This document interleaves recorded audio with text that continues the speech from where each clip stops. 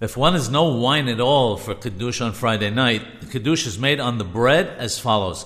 Before starting the Qiddush, one must do Netilat Yadayim, the washing of hands for eating bread, in order to say the bracha of Hamosi on the bread. Then one sits in one's place and recites Waichulu while the bread is still covered.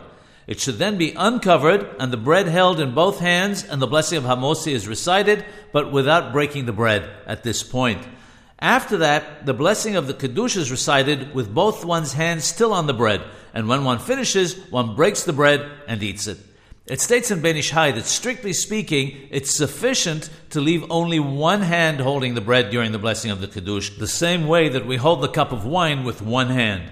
However, since one had both hands on the bread for the blessing of Hamosi, it's not correct to remove one for the blessing of the Qiddush.